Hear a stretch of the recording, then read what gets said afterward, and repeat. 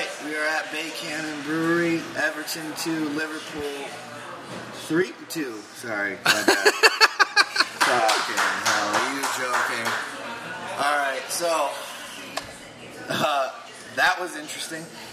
Darius was worried about a 0-0. We didn't have that happen, at least. So, general feelings to start.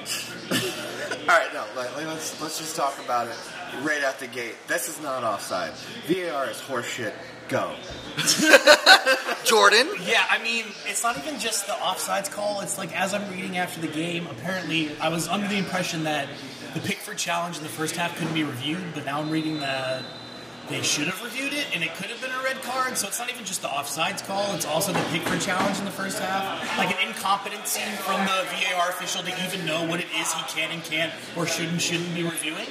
And then the offsides thing is like, they decided to move the arbitrary line from the armpit to the end of the arm, so now it is technically offsides, but like, you know, there's all those people in the spirit of the game. Is it in the spirit of the game to move it from the armpit to the shoulder? What's the difference? And yeah, I mean, it's robbed us of another glorious YouTube clip I could have watched for years and years to come. Another meme. It's just a mishandling of the technology again, which is like the whole thing. It's not even that the technology is poorly conceived.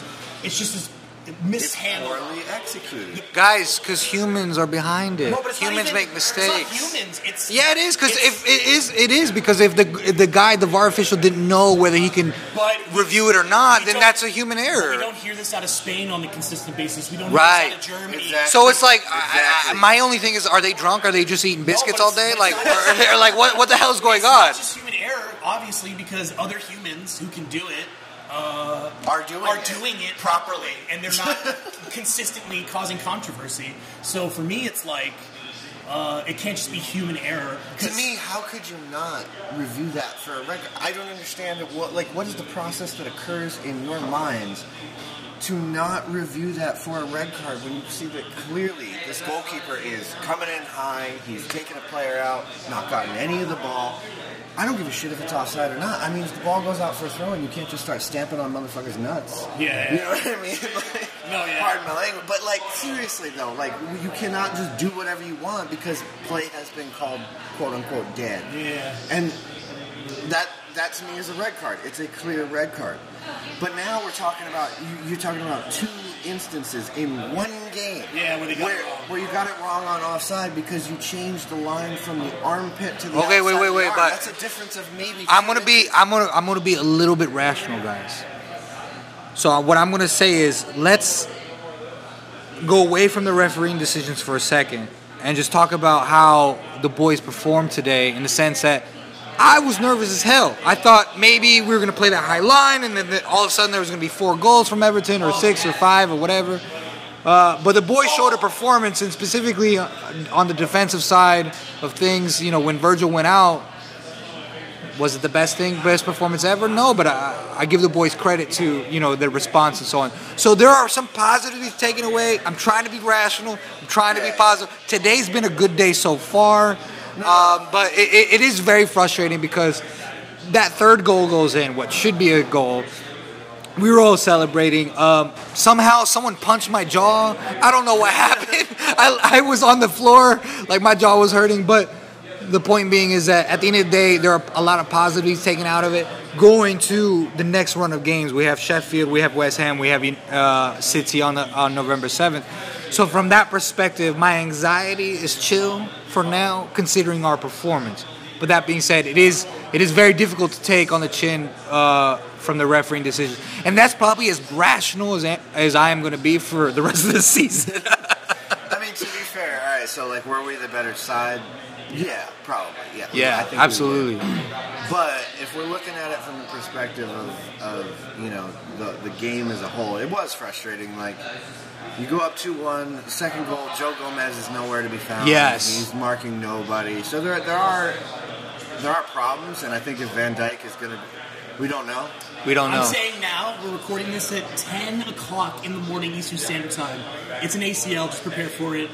I'm just prepare for it. It certainly had the Prepare look for of the it. worst. Shut up, Jordan. Shut your whore mouth.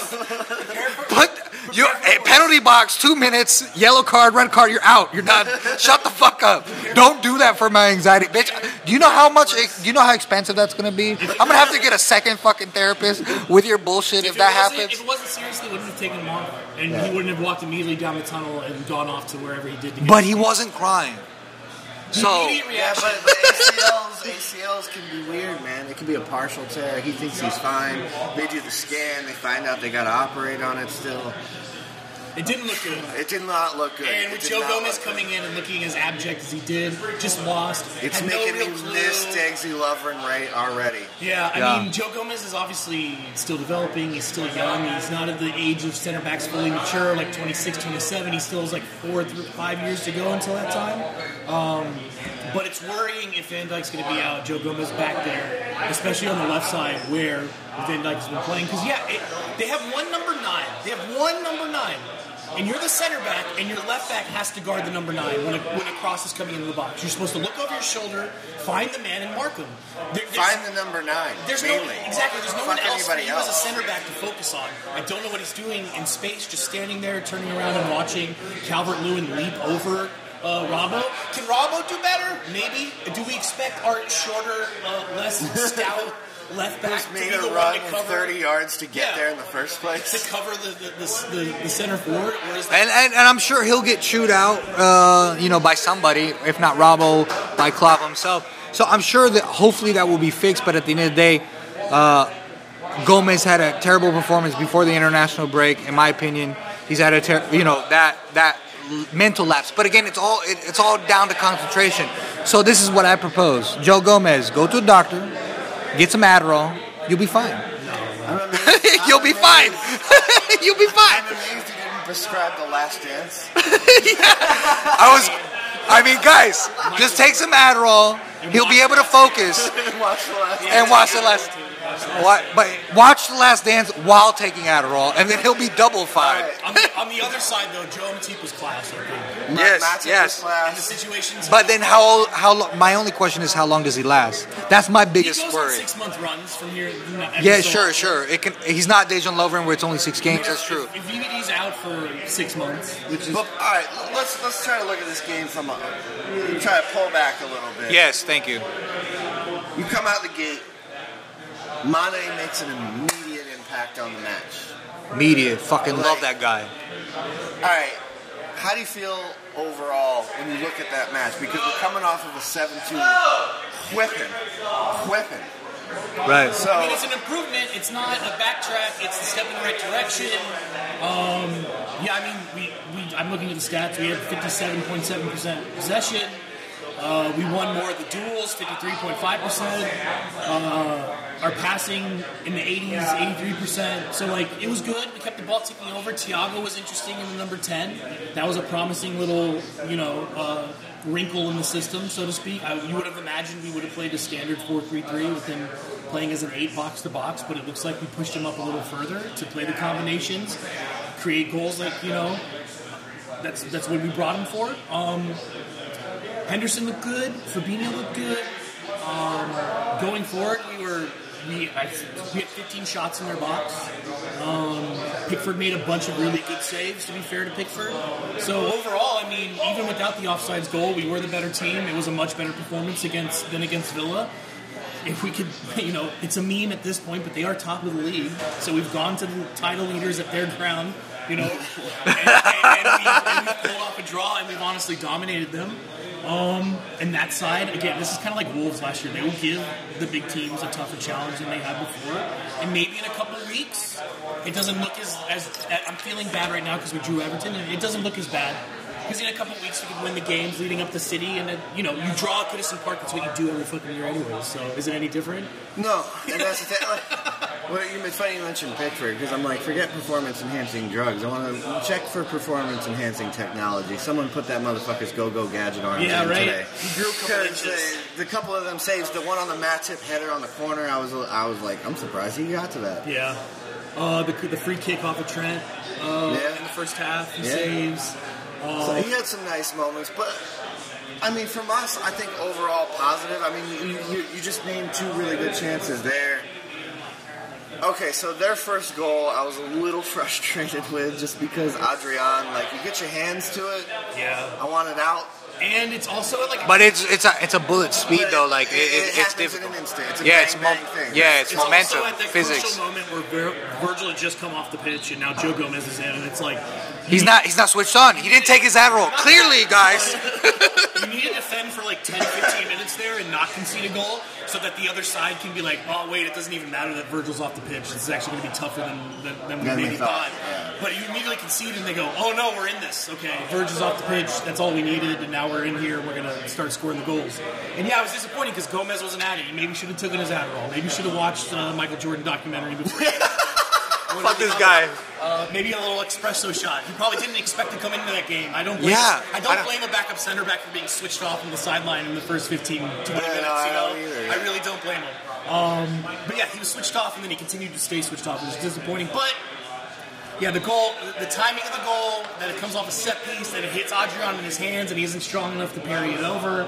It's all just very like, but we responded. We built off of that. Continued to dominate the game. We could have put the game to bed in the first half. We had a lot of opportunities in and around the box. Thiago made that extra pass to Mo that one time, and maybe he should have just had it. But off the international break too, I mean, it's overall positive. Yes, that's what I'm trying to say. The negative guy is saying there's a lot of positivity. Okay, so you mentioned Mo there, and I gotta say, this whole I'm not gonna even dribble anymore. I'm just gonna finish first time as soon as the ball bounces to me thing. I love it. Want to see more of it because we're gonna see fucking 30 goals out of Mo Salah again if he stays at this pace. Oh, are you sure he's not a one-season wonder? As we chanted, he is just a one-season wonder. Yeah. No, I'm loving this whole just like bang it in, don't give a shit. Absolutely. Mo is on it. I think a fantastic goal. Here's the stat too. It's his 100th goal in his 159th game. Only Roger Hunt and Jack Parkinson reached the milestone quicker. So, in Liverpool? Yeah, so he's better than all your famous strikers you could think of, except for Roger Hunt. So, yeah, he's pretty close. Good company. Yeah. But you continue with the Mo Salah love for he's class. He's class. And like his position, I thought overall he was pretty good. He was fantastic. And then more importantly, he didn't lose the ball that much today. But that's the most frustrating thing about him is like, for me anyway, like he always loses the ball. He doesn't press the A button. He doesn't pass enough. But today that wasn't there. But at the end of the day, he gets his goal. He gets his reward. You know, we're chanting. We're having a good time. But like, I want to be fair to, Bobby Firmino, Sadio Mane, everything, because the front three, with them three together. Now, Diogo Jota, I didn't think he played bad against Villa by any means. No. But when you see those three together, man, it's a different proposition. Because they just know each other. They know each other's weight. And that comes through training. And we've had like a day and a half. And so like he said, you bring Mane back. Well, to be fair, he's been with the squad 4 years. Jota's been here for like 9 minutes. Yeah, exactly. Yeah. Exactly. Chemistry, So Exactly. Chemistry, that word. There. Thank you, Jordan. Chemistry and understanding. And you There can you go. see that chemistry and understanding play out in this match because Bobby looked better.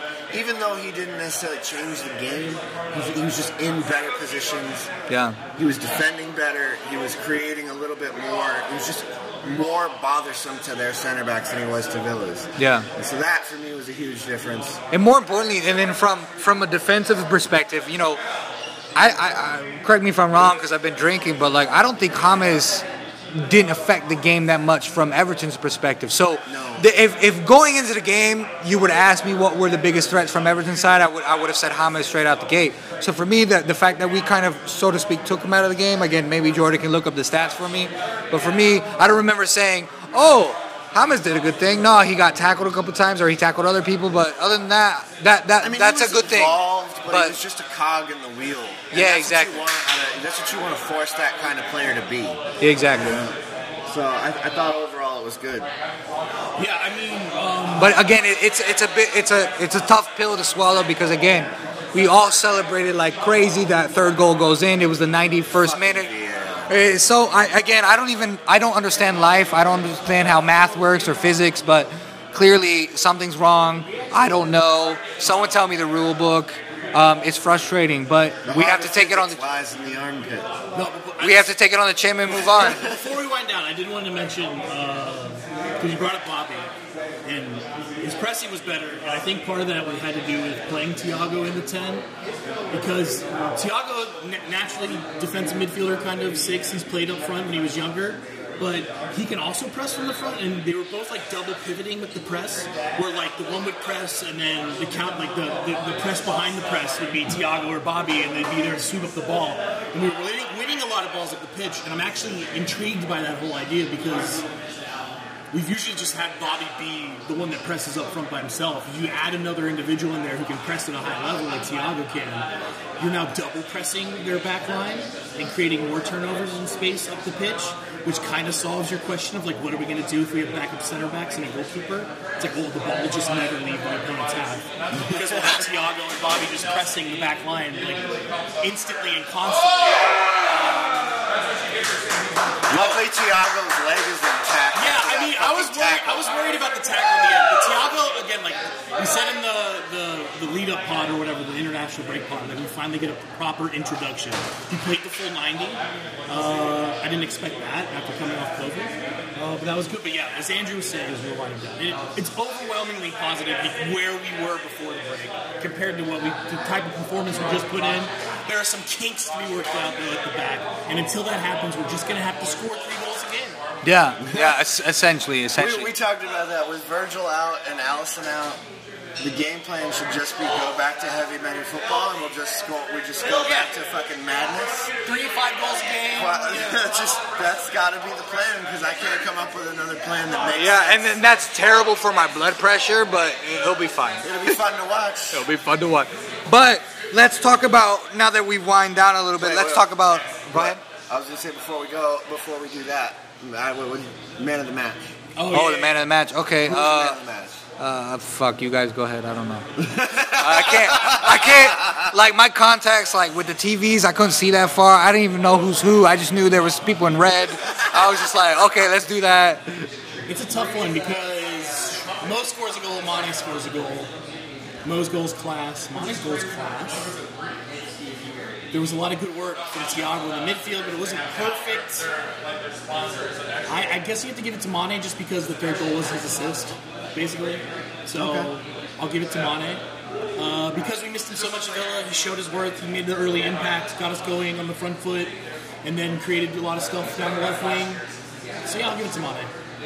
I'm going to give it to Jordan Henderson. Damn it, man. I was going to do that. Because I think you just see the difference that he makes in the squad.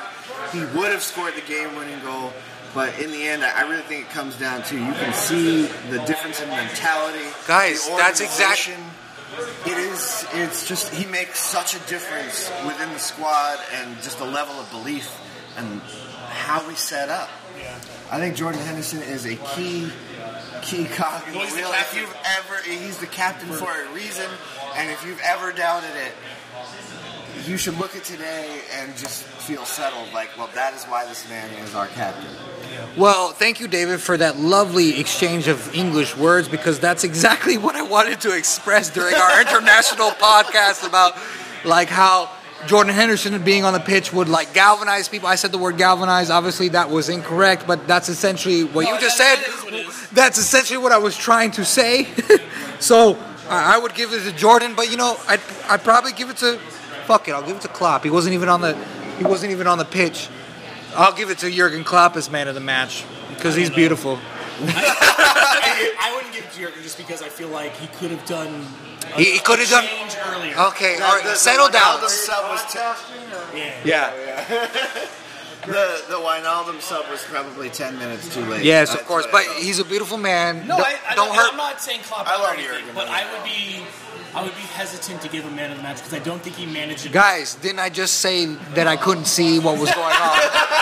So I'm choosing the beautiful man. No, it's all right. But let's transition to the food drive event that we've done today. So we've managed to raise 265 pounds in virtual donations with a grand total, math guys, with a grand total of 560 pounds of food donated for Metropolitan Ministries. Between Liverpool fans and Everton fans, I got to give a round of applause for that. That's fantastic. 5 times our goal. Our goal was originally 100 pounds. So if you know kilograms, I don't know, do the math. It's 2.2. You can do it yourself. But that's it, ladies and gentlemen. I think that's fantastic and way to help the local I community. think it's a nice precedent to set. And as we go forward and we do the next event, we're looking forward to hosting the Everton group over at Social House. Yeah. And I hope we can hit that same number again at least. So Yeah. I'm looking forward to it. That was fantastic. It was great being here today. It was nice to have a little healthy banter for a derby. Yeah. It felt like a derby. It felt like a proper derby. Jordan. I like it too. Yeah. Well, I guess is that it? Until next time. Until next time. I'm Jordan. I'm David. Go ahead. I'm wearing the blue. The Evertonian speaks. I'm Andrew. Up the Reds. Up the Reds, guys. Thank you.